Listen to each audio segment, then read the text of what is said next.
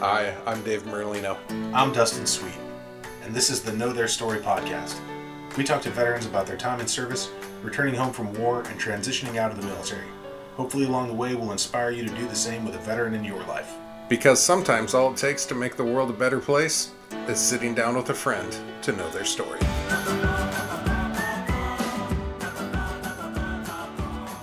Welcome back, everyone. Season 3 of the Know Their Story. Man, you guys know our story. We'll tell anyone. The Know Their Story podcast. Welcome to my co-host, as always, Senior Dustin Sweet. Howdy, Dave. Nice to see you. Yeah, and nice to hear for our audio listeners. Got a very, very good episode coming up today. A special connection to someone we've talked to before. For the fans of the movie, someone you've heard of before, although he doesn't talk a whole ton.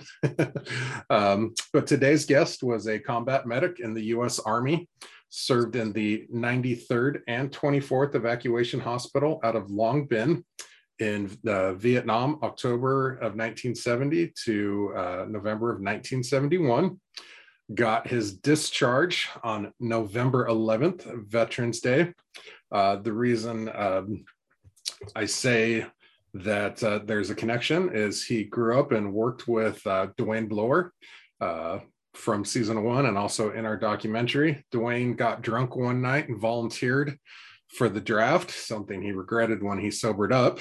But then a little while later, Jim was also drafted into the war. They overlapped and then came back to Wisconsin to work together again. But welcome. And Jim, I'm totally regretting I didn't ask how to pronounce your last name. And so I'm going to see if I don't murder it. Let me try it first, and then everyone can laugh at me. But Jim Betthauser. That's pretty close. Betthauser. Yep. Silent H. But I answered to just about everything.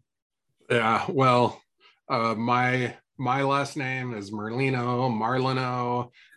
Growing up in the 80s, Dave Merlino, when a guy named Dan Marino was quarterback. Oh, yeah. I also answered Dan, even so hit it close and I'll answer. Jim, thank you so much for joining us. Glad to have you on. And this Seattle Seahawk fan will go ahead and ignore the Green Bay Packer. Yeah, I'm sorry. There's been a lot of text messages back and forth between Dwayne and I over the years. Yeah, I'm sure.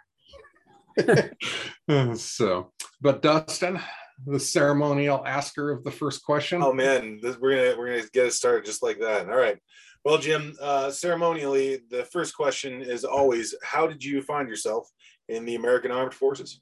Which I secretly kind of answered already, my fault, but we'll pretend I didn't do that.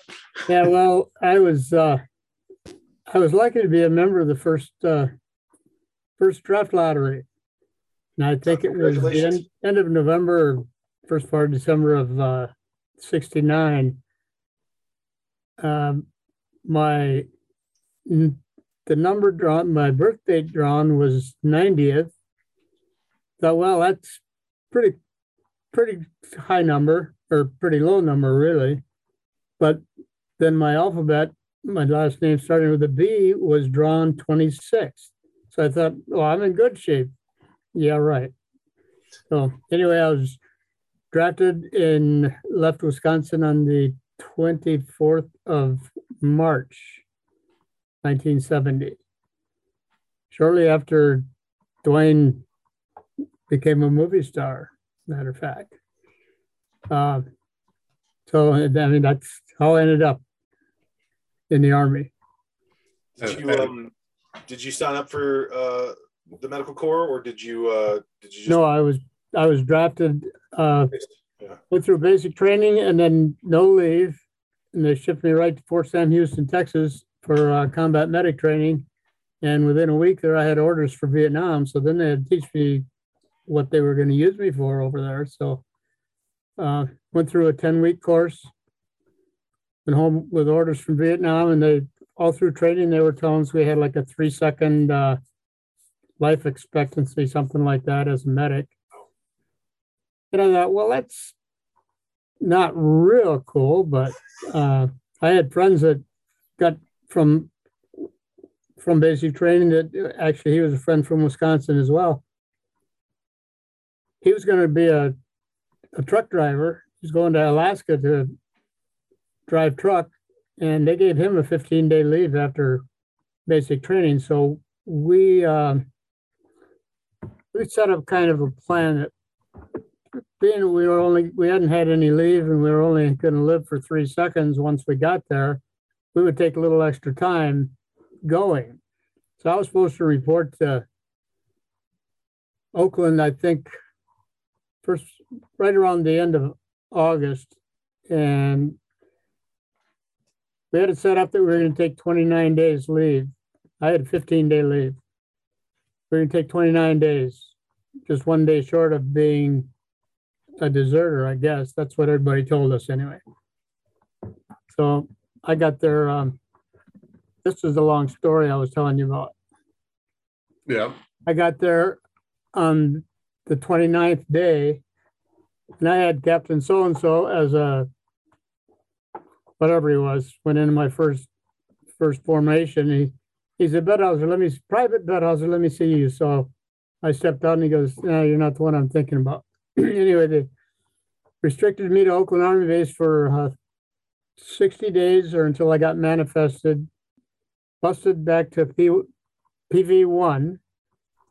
And, no, he said, go and see Major so-and-so for a field grade Article 15. So I did that, and I was busted. Swept the playgrounds a lot at Oakland. I was there for 8 days. I pulled KP 3 times. Everybody else went to Oakland A game, and I couldn't go, of course. But anyway, make it long story short, then the next day, a friend of mine, there was 3 of us, Betthauser, Bridgers, and Barnett, were close for 10 weeks, right? As you can imagine, the way the Army goes with the alphabet, we were together no matter where we went. So Bennett comes in the 30th day. He got the Article 15, or he got the company commander that was a captain and got his Article 15. So he was only restricted. He got fined $29. I got fined $130, I think I said. Anyway, I've never found him again, but I did find Barnett in 1990. I was at the wall, and Bridgers happened, I said Barnett, but Bridgers happened to be, his name's on the wall. So I thought, well, that was my going back 29 days late might have saved my life, because if I'd went, he went back in time. He went back on the 12th of September, and he was killed about a month later. And so I probably would have been a medic in his platoon. Who knows? Yeah, but it's hard to say how fate goes with stuff like that. But so you show up late, they're yelling at you, and you're like, what are you going to do? Send me to Vietnam? And they say, no, we're confining you here in America for 60 days. It's like, oh, well, that's what are they going to do? Send me to Nam? And the paper says that's where I'm going. So yeah, like the sad part about that was I missed my uncle's funeral, because by the time I finally left Wisconsin, I had a plane ticket that had all these little date change things stapled onto it. And my mom, I was staying in Madison. My mom didn't know that I was there. She thought I was in Oakland waiting for my plane ride to Vietnam. My uncle died in the meantime. I couldn't come home to the funeral because I wasn't there. But oh, that's too bad. Yeah, it was a funny thing. How'd you end up outside of Saigon? I think I just lost my video. How do I? Oh, we can see you. Oh, there we go. It might be set to speaker view. Yep. If somebody else is talking, it might. Well, actually, had you shown any signs of combat medic, or did they just like look around and point to you? Like, what was your feeling when they told you were going to be a medic? I mean, I know if they told me that, I'd be like, I'm going to be in charge of saving people. Like, yeah, it kind of looked like that, because I mean, I was an equipment operator at the ammunition plant where Dwayne and I worked. I mean, well, Dwayne was a truck driver and he ended up as a gunner. So they pretty much, they told you where you were going to go. A lot of medics came out of Wisconsin, from what I understand. I don't know why, if that's what they use for one of their criteria. I don't know. But I didn't know the first thing about being a medic. I mean, I know if you were working on me, I'd say, man, I'm sure glad you were picked for your ability to save my gunshot wound because you grew up in the north. Well, yeah, deer hunting and everything. Yeah. No, I don't know. So did you, it's hard to say, did you like that? But I mean, is it something that you kind of grooved with or? I didn't have much choice, really. I mean, I wasn't going to go to Canada. I was going to try to do what they trained me to do. Yeah. I mean, yeah. So I'm going to jump ahead then because we haven't really gotten to getting to Vietnam yet. But along that line, the first time as a medic, when you're out in the field and you're, having to put put your hands on and help someone, is that something that you remember that first time, or what was that like? That's another part of the story, that I never ended up in the field. Okay, that's right. You went in the hospital. Yeah. I mean, I'll tell you the story of that now if you want. Yeah, sure. That's what we're here for. I was at 90th replacement for 2 or 3 days, and then about 4:45 on the afternoon formation, they told me I was going to the 9030 Evac Hospital, and I thought, oh shit, where the hell's that? They sent me over to 222nd Personnel, and they said, I thought I was going to get a ride to my unit. They said, oh, you can just walk up there. It's right up the hill. So the 9030 Evac was up the hill. The place was just Quonset huts, and it's a semi-mobile Army surgical hospital, kind of, sort of like a MASH, but it was a smash. Right. I couldn't process in because it was the end of the day, so they put me in the hooch that was for the transient guys, and the guard duty was in there. So sitting around chewing the fat, and the guy, everybody, where are you from and all that? And I said, I'm from Wisconsin. This one says, where? I said, Boston. And he goes, oh, really? He said, your name Betthauser? Said, do you know a Stubbs Betthauser? And I kind of chuckled. I said, well, yeah, I had a sister that they called her Stubbs in high school. Turns out that this guy dated her roommate in college in 1968. He was from down by Milwaukee, and he was a clerk. Well, in 9030 VAC was going to be, that was another thing. They told you would be assigned 6 months out of your year's tour. 6 months would be in a hospital unit, 6 months in the field. My first was going to be in a hospital. So then he asked me if I could type, and I said, yeah, 85 words a minute. Well, 9030 VAC was getting ready to shut down and go home. So they needed help typing up orders and closing the place. I said, all right. So they didn't use me as a corpsman at all there. So I was there from October, like I said, until March of 71. Then I transferred to the other 24th Evac that was also on post. Wow. And they didn't need any more corpsmen. And since I had been doing personnel work, they made me the Purple Hearts clerk. So, wow.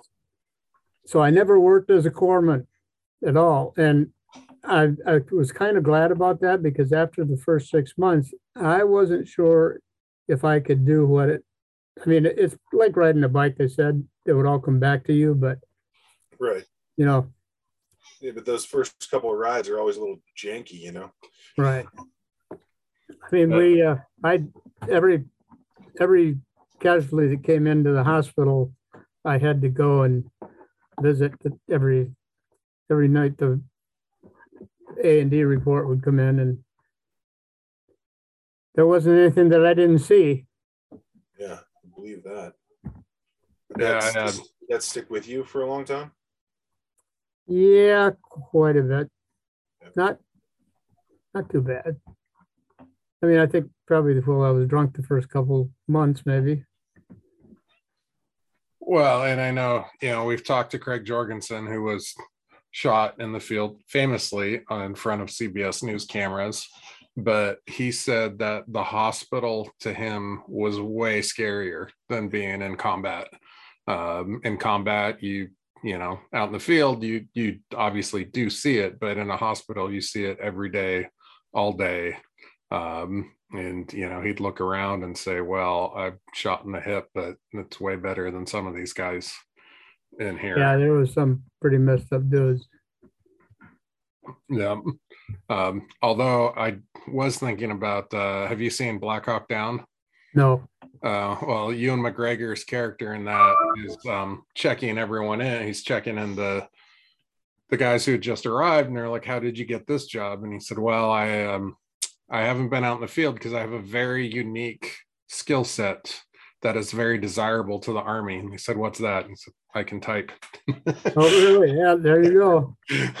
Yeah, I mean, who knows what would have happened if I couldn't type? Yep. Oh, so again, thank your high school teachers. Exactly. So Mrs. Sorrell never liked me, but I sure liked her. I was going through a lot of my dad's stuff. He passed away about 10 years ago, and I kind of, when we moved over the summer, and I was like, all right, time to clean out the closet. And I found a lot of his stuff from basic training, and part of it was typing. And I was looking at that, and I thought, well, no way Dad was a clerk. So he's like, I'm down to only like 10 mistakes per page. Orders home. So, but I did skip ahead. I promised I'd come back. Arriving in country. Vietnam has a bit of a different climate than Wisconsin does. Warm. Yeah, stepping off the plane, was that like, what have I got in my, like, what's that like? I mean, you're going. You're obviously on the plane, but when does it become real to you? I think about the time that we walked out the door. It's kind of, the heat just kind of envelopes you, and the smell of Nook Mom, and the heat was pretty evident. I was somewhere that wasn't real nice. Wasn't a vacation spot by any means. And is that, it's hard to say you get used to that heat, but how do you acclimatize yourself to that? You're in a foreign country, obviously not under ideal travel circumstances. Like how does the human mind and body adapt for that? I can't even remember what the next day was like. Like I said, we went to the 90th replacement, and plus time to hit the ground running. Yeah. Dustin, I cut you off earlier. Yeah, I was just wondering what your day was like if you're in the as you were serving for the Purple Heart. How did you structure your day? Because I imagine there's paperwork, so you're running kind of behind what I'd call hospital time, which is like everybody being really concerned with saving lives and that timing. I feel like you're probably like a week behind that. So as people are recovering, you're trying to keep up with that paperwork, and it comes in from somebody else, and then you process it, right? Yeah,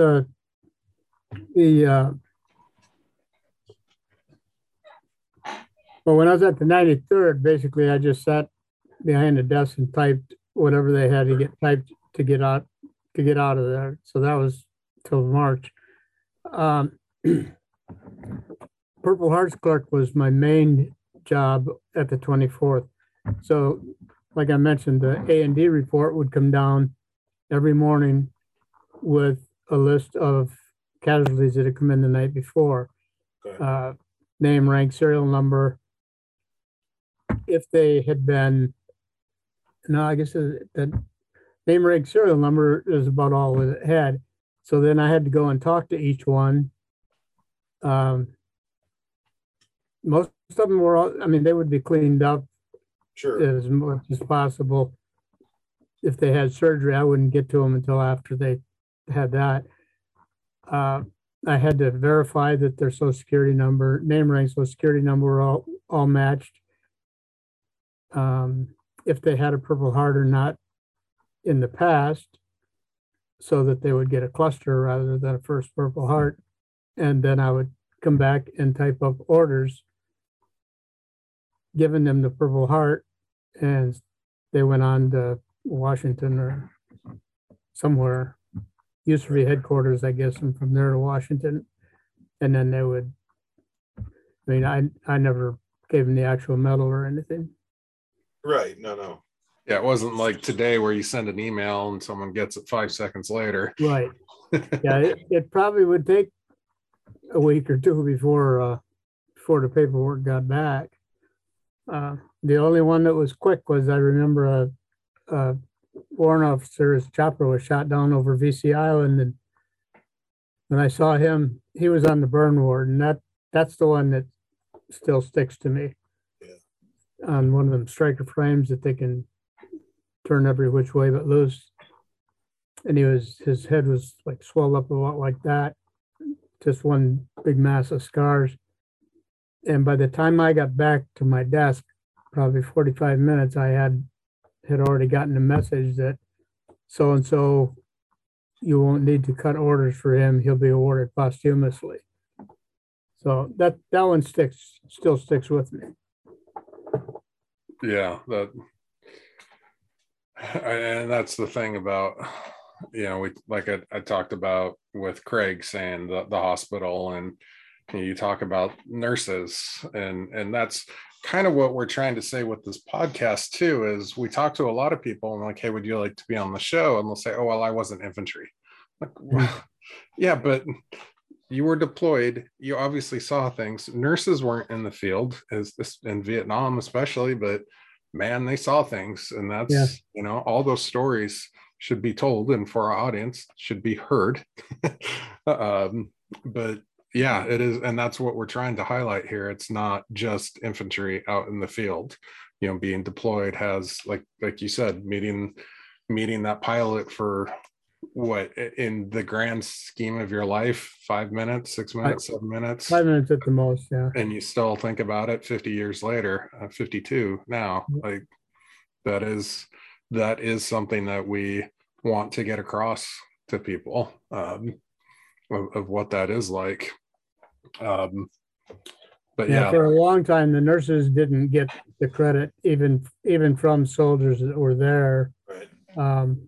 Of course, I think a lot of that wasn't the fact that they weren't respected by the soldiers that were there, as well as the soldier not wanting to talk about anything that was going on. I know after I moved to DC and then my first trip back to Wisconsin, there was a guy on there. We got talking, and he was coming home from Veterans Day, and he was talking about the nurses. He said, they didn't serve in Vietnam, or they didn't serve in battle. And I said, well, the way I look at it is, if there wasn't for those nurses, there'd be a lot more than 58,000 names on that wall. And the guy goes, yeah, I never thought of that. Duh.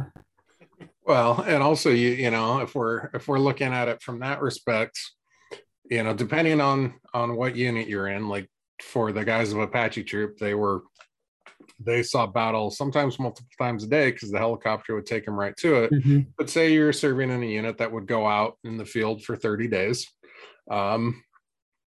You probably didn't see combat every day of that 30 days. Right. You may see it once or twice, or, maybe not at all for a specific time for a walkabout. A nurse saw the aftermath of that combat every single day. Yeah. Every single day someone was coming in. And that, I think, does, and like you said, they're getting the respect now, but that can't be driven home more. On to lighten it up a little, I just kind of thought of this. I saw a thing yesterday talking about for the audience, if they don't know what POG means people other than grunts. A lot of the infantry likes, if you're not out in the field, you're called a POG, a person other than grunt. Someone posted yesterday to everyone I referred to as a POG when I was in the military. I apologize. After watching Russia run out of food and gas 48 hours into an invasion of a country right next door to them. Yeah, exactly. There's a lot of logistics that go into making an army move. Yeah. So. Yeah, and I mean, Vietnam was kind of strange. I mean, it was like they were having not strange, no front lines to speak of. I mean, they could drop a rocket anywhere. That 90th replacement, where you go in when you first get in country, all through training, basic training and stuff, they had us dispersing. I don't know how many times we duck walked around the rifle range because it was raining and we all got together under our ponchos, but got to Vietnam and here they bring us out the same time every day in the same spot to tell us where we're going to go. So I was there and before we closed down in March, we took a patient in that they had dropped a rocket in the middle of the morning formation. We had a dispensary there, and one of our lab techs was walking to the shower, and he didn't get killed, but he got blown up pretty good. But the one guy they said that died, he was in country for 14 hours. He was from California. And I always said, can you imagine being the guy that has to go to his mother and tell she doesn't know for sure he's there yet, and they're telling her he's gone. But then the happy ending on that one is I met the guy. I thought he was dead, but I met him 2 years ago in DC. I think it was a corpsman that was driving the ambulance, hauling him he had some kind of a chest injury, hauling him to the 24th Evac hospital. And the guy said, that's too far away. I can't, you'll die before we get there. I got to take you to the 93rd. So we were already closing down, but they brought him to the 93rd and they saved him. But I mean, the reason I brought that up is because no matter where you were, you had the chance. I mean, nobody was standing in front of you with a rifle aiming at you, but they could get you if they wanted you. Especially if you go to the same spot every day at the same time. So, how did rotating home work for you? Did your orders were cut and you went and showed up at the plane and went home, or went back to the 93. Orders were cut. Orders went back to the 90th replacement. And I think I was there for a day and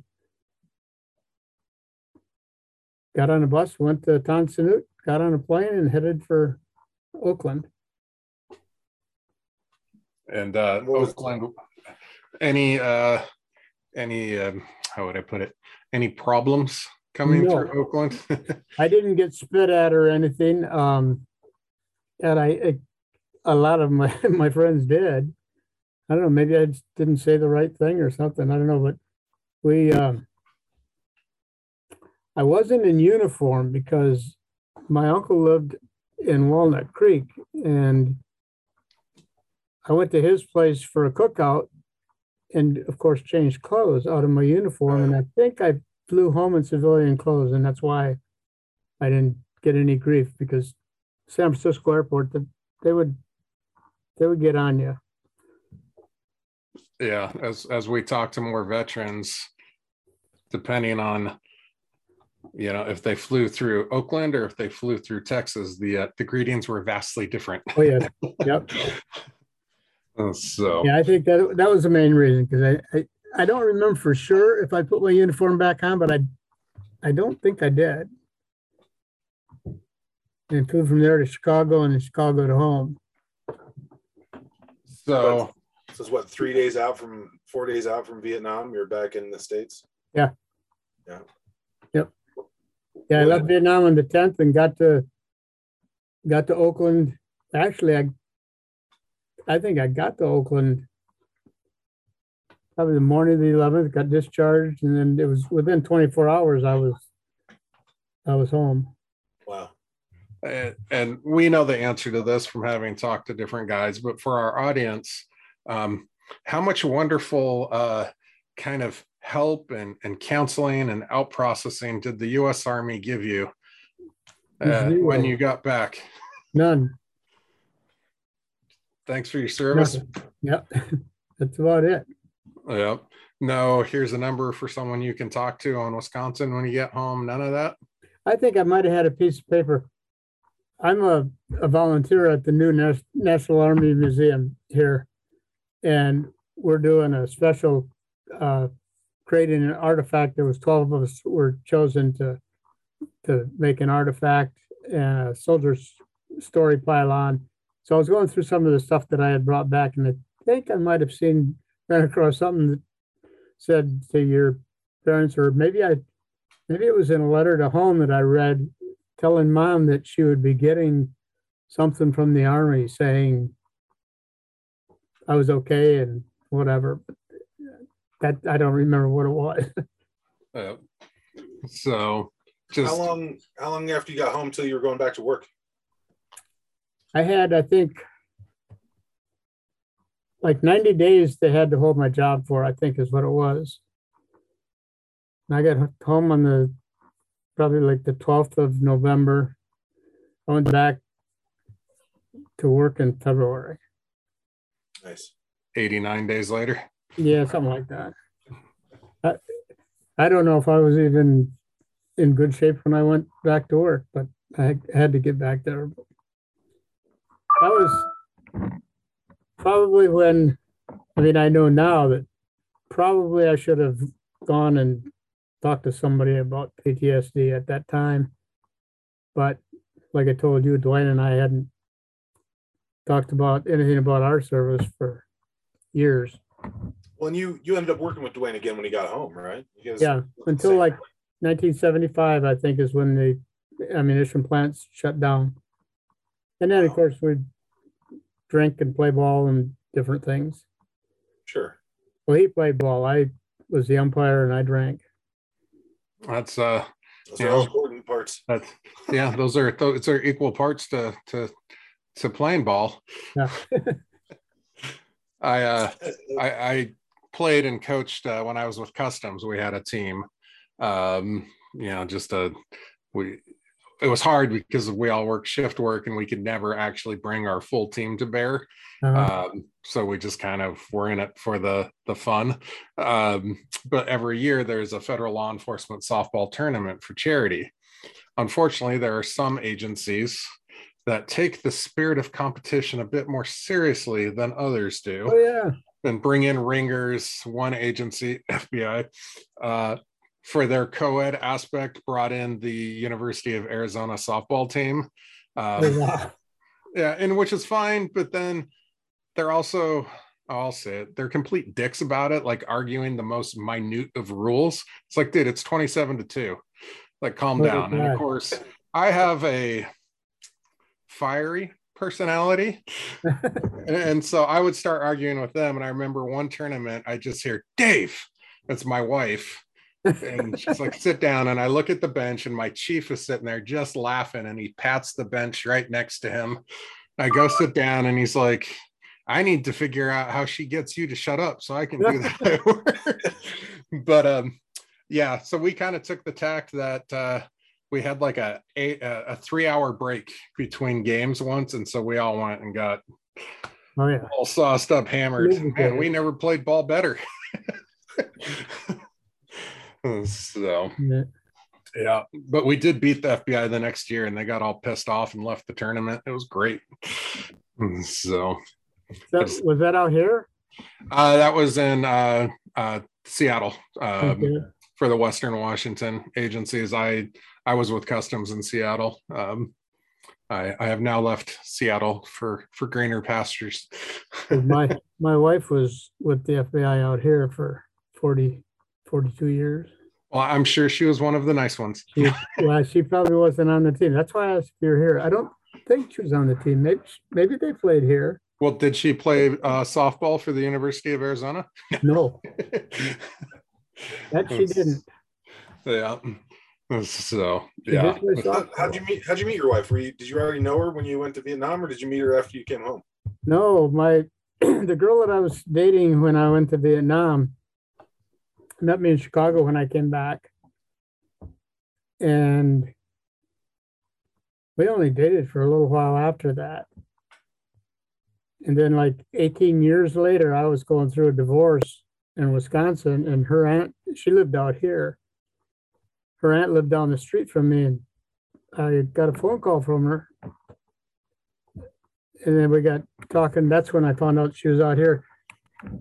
I had lost my hand, and I was going through a divorce, like I said, and I didn't have a job. I had just, after I got my hand hurt in an industrial accident, they sent me back to school, and I got an accounting and data processing degree. And she goes, well, why don't you come and visit me? So we got back together. And then we decided we were better friends than lovers, but I was already here. So then that's where I met my wife. We've been married, it'll be just about 30 years. So it all a long winding journey, but yeah, kind of in the right spot. Yeah. So you brought up an interesting point, and that was you knew Dwayne before. Dwayne goes off to Vietnam, you go off to Vietnam, you come back. Obviously, you've got a connection with this other veteran that's closer than most. You both know you're in country, and still you didn't really talk about it. Right. You mentioned you didn't quite learn about it until Dwayne became a movie star. Yeah, it was about 3 years ago or so. So it was about 2019, I think, is when I got the call from him. I know that I was on the screen porch, so it would have been in the summer or fall. Does that fall in about the timeline when you guys were starting with your? Yeah, that sounds about right. Yeah. We've done a couple trips as we follow up year over year with them, which is why the movie's taken on. When we started the movie, I remember telling our entertainment attorney, I'm like, dude, we're gonna have this done in 6 months. No problem. No problem. We come from the scripted side. We've already got this done. And she just laughed at us. Laughed. She's like, documentaries take years. I'm like, nope, we've got it. We're going to break the wheel. We know what we're doing. A couple of years in, she's like, so how'd that wheel breaking go? Or did it roll over you like everyone else before you? But that is the thing, is we thought, the movie we have now is not the movie that we thought we were making when we started out. And Dwayne's actually one of, after we're done with Dwayne's interview, we turned off the camera and we just saw this, you could see it. And unfortunately you can't record that because that never happens until after the interview was over. And we saw it a couple more times and we said, there's something to this, there's something going on here. And, guys would be like, oh God, that feels great to finally talk. I'm going to talk to my kids now. And we figured, it's really easy to say that day when you're high on this euphoria of having done this. I'm like, what, will that hold? Which is why we decided to shut down for a year and follow up a year later. And then we followed up again. And yes, there is a lot to talking. But 2019 was one of the follow-up trips that we had done when we were filming. Then we thought the movie was done, and then turned out there was some other stuff to film. Yeah. When did you have that screening? When was the screening in Seattle? The screening in Seattle was 2 years ago now. Before and then, because then we did one down in San Clemente a little bit after that, and we thought we were going to do more. And we flew home from San Clemente to 2 weeks to Flatten the Curve 2 years ago. So we haven't done any more screenings. One of my buddies is out and lives in Seattle. Okay. And he went to the one at Boeing. Oh, nice. Cool. Yeah, he thought it was pretty cool. Yeah, That's it awesome. was a fun day. It was a really cool experience. That's such a lovely theater. It's such a fun place to be in. So we were the ones in the back totally nervous because that was the first public showing we'd ever done. Yeah.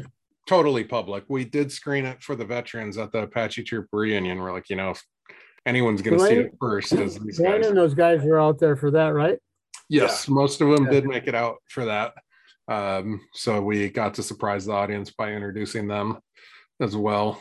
So yeah, it was a good weekend. I was trying to surprise Dwayne by telling Ken to go over there and go up and say something that only he and I would know, and I can't remember what it was, but he didn't get to talk to him. Oh, that's too bad.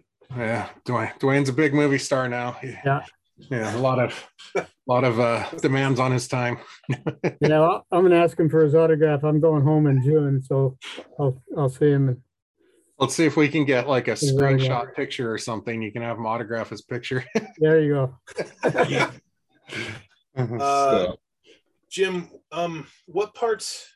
I have questions about rotating back to being a regular guy in like the last 50 years post Vietnam.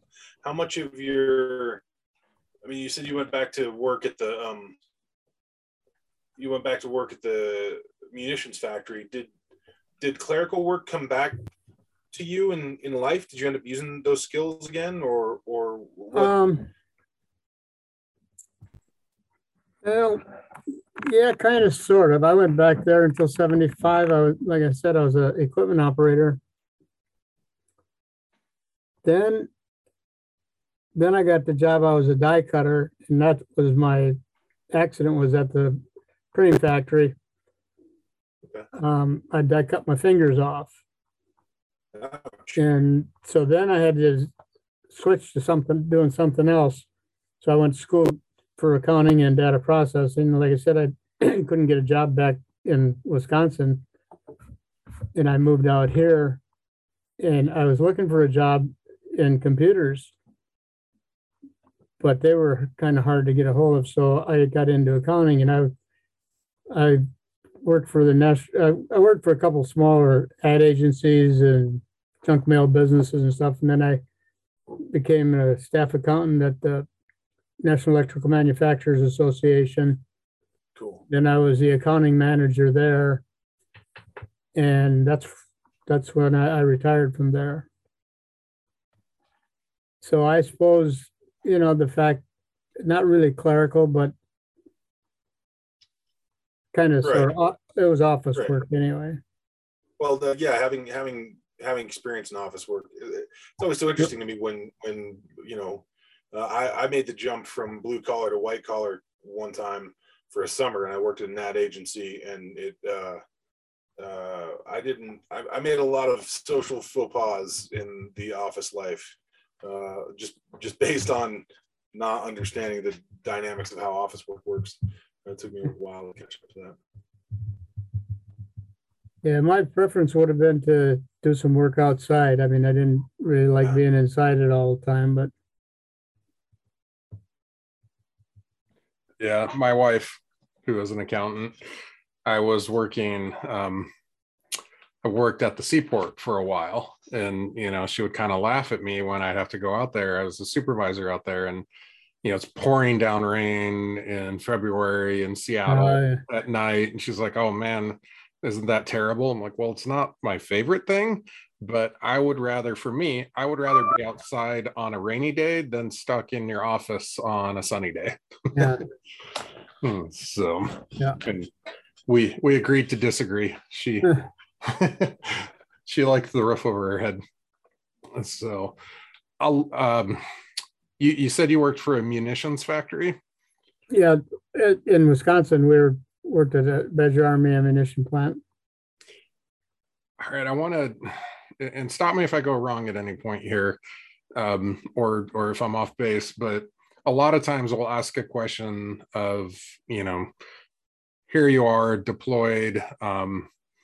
One of our guys is like, I was in charge of a whole platoon of people, and suddenly I'm working an office job thinking, why is this important? Like in terms of rotating back in, for you, having worked in a field hospital and seeing what happens at war, and now you're on the other side of it, making munitions for war, was there any like, was that a weird feeling for you? Did you ever kind of cross-reference those things, or?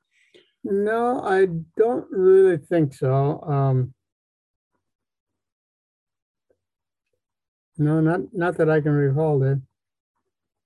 All right, just wanted to see on that, but that was something that came into my mind. Yeah, I can see why. Like, I probably should have protested working there because what they were actually, I worked in I don't even remember what there's more maintenance than anything else, unloading supplies and different things like that. Maybe I would have felt different if I was in the actual process of making the Sure. bullets and ammunition.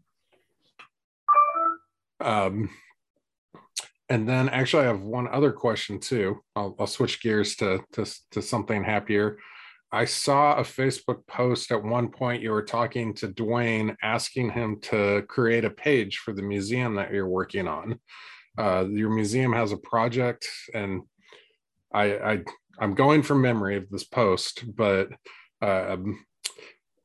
is the museum for anyone who served in the Army can create a page for themselves, or Yeah, I'm trying to remember what that conversation was, but no, I can't remember what I was asking him about. But no, it's not a. Let me. I'm seeing if I can bring it up. Maybe I am just crazy. Would not be the first time I've been accused of that. It wouldn't even be the first time this week. Yeah, It's only Wednesday. Booking into Mardi Gras, not knowing it was Mardi Gras, might have been one of those crazy moments. Did you guys flew there? Yeah. Yeah. We flew in and out of New Orleans. I was on a plane from Dallas, and then they do the whole, we're coming in, well, please buckle your safety belts, blah blah blah, and then everybody started shouting and screaming and being, starting a party, and I was like, what's I was busy grading papers, and I was like, what's going on? And the guy next to me was like, yeah, it's about to be like a weekend long party, guy. And I was Wow. Yeah, we went up to Natchez, Mississippi. I had posted on the on our movie page, one of our very good friends that we met while filming this passed away from cancer. Yeah, I saw that. That's Julie Gilbert Price. So we went and attended her funeral, and it was very nice. I mean, would prefer not to have attended a funeral, but there's no flights directly into Natchez, so it's like, where are we going to go through? And we're like, oh, New Orleans is cool, let's fly through New Orleans. We know someone filming a movie down there, maybe we can, but they have to stay in a COVID bubble. okay. So we had joked like, hey, you need to send a production assistant out to go get you like some beignets or something. Or and so then we're like, oh, we'll just go through there and we'll joke around that we'll sneak some through the fence or something. Got to be a hole in the fence. We're like, okay, we'll just go through there. Will it work out to see her? Probably not. But so I went and I booked, and I was like, all right, we're gonna go to Natchez, we're gonna come back, we're gonna have one night left. Like, why don't we just get a hotel near Bourbon Street? Like, whatever, we'll go do the thing for one night. And I was like, wow, these hotels are really expensive, and there's not many left. So I picked one, and that's when my wife's like, it's Mardi Gras, right? I'm like, I was today years old when I learned that. So I'm sorry, I'm not seeing that post. But we can take a second to talk. You are working, you said you work at a museum. Let's give a shout out for people on the East Coast, or what is it that you do now to spend your day? I My wife and I are both, I'm a docent at the new museum. It's only been open, we opened for the 20th of November of 20, no, we opened in November of 2020, Veterans Day. Okay. And right after the first part of December, we had to close. So, what a time to be a new business in America. Yeah, it was supposed to open in June of 2020. And then things eased up enough that by November, they thought they'd give it a shot. And like I said, we're open till December. Then opened again in I think June of 21. We opened up again, and we're open. Of course, now we can take our masks off because the State of the Union's over. Yeah. And that's the Museum of the Army, or what's the museum? That's the National Museum of the United States Army. Yeah. Okay. Very cool. Yeah. So, and I mean, I was never a real history buff, so I learn every day. And I mean, I learned a lot from visitors that come on there, or come in there, from, most of them are Vietnam, few Korea, Vietnam, and stuff like that. But one old guy I met was 105 years old. Wow. He served 5 campaigns in the Army. His first one being on a horse. He was a horse soldier. Wow. He was amazing. Skinny, cute little guy in a wheelchair. And another guy that was in his he was, I think, 95, served with Patton in Europe. But it's cool. We have to do 9 hours a month to remain active. And my wife just retired 3 years ago, so I got her doing something. She's not a docent, but she works in welcome desk and different things. Fun. It's so cool to hear the stories, especially World War II vets. They're few and far between. Yep. But I even think back, to school, learning about the Tet Offensive and learning about Khe Sanh and reading about it. And that's the best I can do. And, you got to trust your sources. But then meeting someone like Ed Beale, who was there during the Tet Offensive and was one of the first people to walk into Khe Sanh after they had liberated it, broken the siege. And there's nothing that compares to, I read about history, these are people who have seen history, which is just such another reason to get out there and be sharing stories and listening. Dwayne told me you worked with Craig, right? I did. We were. And that's how it all started. Yeah, before I joined Customs, I was a guard at the Federal Building downtown, and Craig would come through a lot because he worked in our evidence vault, and the evidence vault is separate from the office. So we would walk through for morning round. So I kind of met Craig that way. And then I got hired by Customs. And of course, he was one of the first to congratulate me. And then we just kind of kept up. Like, I became the head of our team that would bring evidence to the vault. So we kind of sit around and shoot the breeze. And then after my daughters were born, I took a job at the vault. One of the people is retiring, so I took her position, left being an officer because it was Monday through Friday, 8 to 4, and I had 2 brand new babies at home, and that sounded pretty good to me. Yeah. So we were partners for a couple of years until I realized, man, if I don't take this promotion to supervisor, someone I hate is going to take it, and I'll have to answer to them. Okay, yeah. So yeah, I spent a lot of time with Craig. He kind of helped nurture Dust and I when we started writing and mentored us. And when we made one of our short films, he's been in 2 of our short films, and then one of them we took on the festival circuit. And one of the last festivals for Happy Birthday Dad was held at Central Washington University, about 2 hours from Seattle. And so I told Dustin, like, you know what, I'll just take Craig to this. He's in the movie. Like, we were both super burnt out. We had 2, because the one in Santa Fe was the same. Yeah. So I took Craig to that, and I took my sister to Santa Fe. Yeah, because Dustin's in New Mexico. And so we're driving out there and we're kind of chatting. And it was funny to me because it showed me how burnt out I was from festivals. Because you check in, they're like, oh, here's everyone's got swag. And I'm like, I've got 10 t-shirts from festivals. But Craig was like, we can just have this. And they're like, yes, you're a filmmaker. He's like, and I can have a hat too. Yeah, you're a filmmaker. You're like, welcome. We welcome you. And so he, and then we had the question and answer, and he was loving it. And I was kind of like, yes, I have 10 t-shirts. So that was cool to see. But then as we're driving back home, Craig started telling me more stories from Vietnam, and I'd heard a lot of them because we were partners, but something was different that day.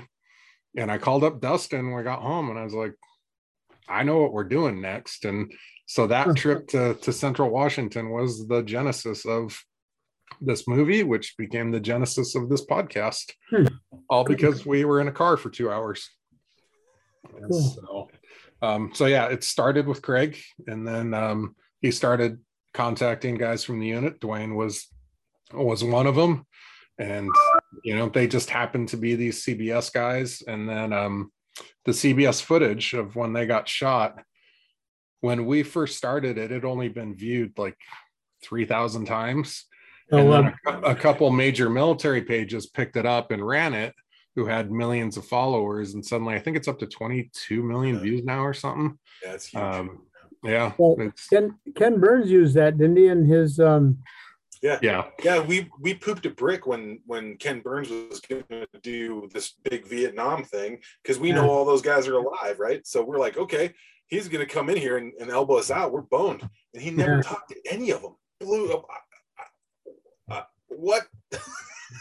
Craig likes to say that he's been shot. That video has been used so many times as background footage. Like, you need to talk to Vietnam, they go take that footage. He's like, I've been shot as in the Army, in the Marines, and every single year of the country, and every single section of the country. Oh, someone's been shot. Let's pull up this footage. His daughter was in class one day, and they're like, here's some footage. And then there's her dad getting shot. They used that in the movie For the Boys with Bette Midler. He has not received any money from that. That all went straight to CBS.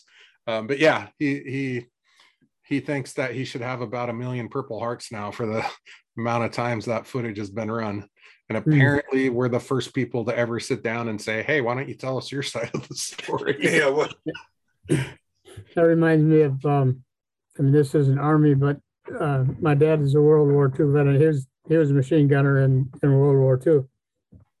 And my memories of growing up with him was Saturday nights, he'd be sitting in his chair watching Gunsmoke, and we would take bobby pins and pop the shrapnel out of his legs. It'd be working its way. Anyway, when he got out of the Marines, the doctor told him that he wouldn't live past 37 because of the shrapnel, that it would work its way to his heart. He turned 37 on the 11th of June and died on the 1st of July. And he had this Marine Corps book that was like about 1 inch thick. He was in the 1st Marine Division. And my mom, once we all got grown up, there were 6 of us, she showed us this picture, and she said, that's your dad in the middle of that beach. It was like a half page spread. So many, many years later, my nephew was doing an article on Vietnam, and he got the American Heritage World History of World War II, and he opened it up, and that picture was on the 2 pages in the center of it. So a buddy of mine was out here who was a Marine, and I took him down to the Marine Corps Museum, and we were looking around there, and I told him that story. And I said, if I see Dad's picture in here, I'll die. And we walked in, and sure enough, there it was on the wall. So he was talking about, so many people have seen it. Yeah. That's so cool for that to be a generational thing. That's found more and more. The more people we talk to, the more and more it comes out that it's really the armed services in America really is generational. It Yeah. really is. And my dad never talked. Well, I was 12 years old when he died, but he never talked to. He never said one thing about his service. One of his buddies came once while he was still alive, and I'm sure they were talking about it, but all I never knew was that he was in the Marines. But and then, oh, that same picture shows that the Battle of Bloody Nose Ridge is what it was, and that's on Wikipedia. Yeah. That picture so you can find it. Google Battle of Bloody Nose Ridge on the Wikipedia. My dad's the guy in the middle of the picture. Writing it down right now. He's got his head turned, he's in his foxhole and he's turning looking at the camera. You want a good smile? Yeah. A lot of people say, nah, that's not him. How do you know you're just saying that? And I go, well, you don't know what he looked like, but I do, and that's him. Yeah. Like, I do know what my dad looks like. Yeah. I seen him like second person I ever saw, maybe fourth. So, talking about your dad never talking about it, and how even though we were next to Dwayne for all those years, but didn't talk about it until 2019, part of the reason as we're trying to bring the story that we've learned out into the open, but also cross generation, our veterans in the movie like to say they want to be a 50-year head start for other veterans. Don't wait 50 years like we did. For you, like, do you have any advice to, maybe someone who's just getting out, or someone who just got back from deployment, or another Vietnam veteran?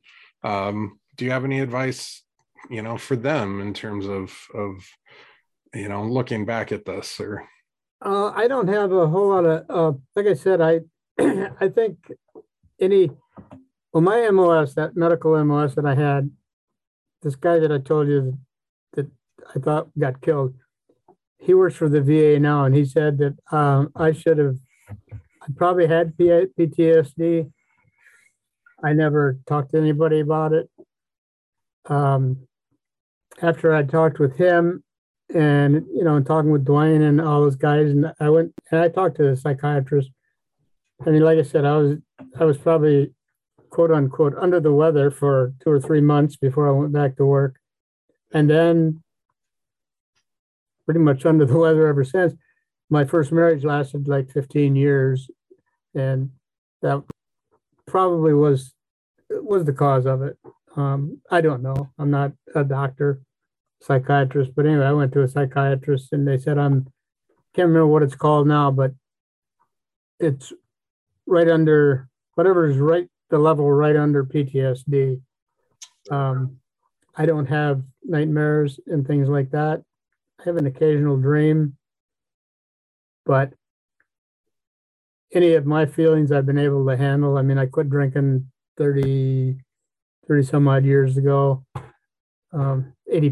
84, so however many years that is. So I kind of dealt with it by myself without any help from anybody else. Yeah. I think I was a fortunate one to be able to do that. So I can't really give a whole lot of advice other than the fact that if you have any inclination that you have a problem, talk to somebody. You didn't ask to be in the war.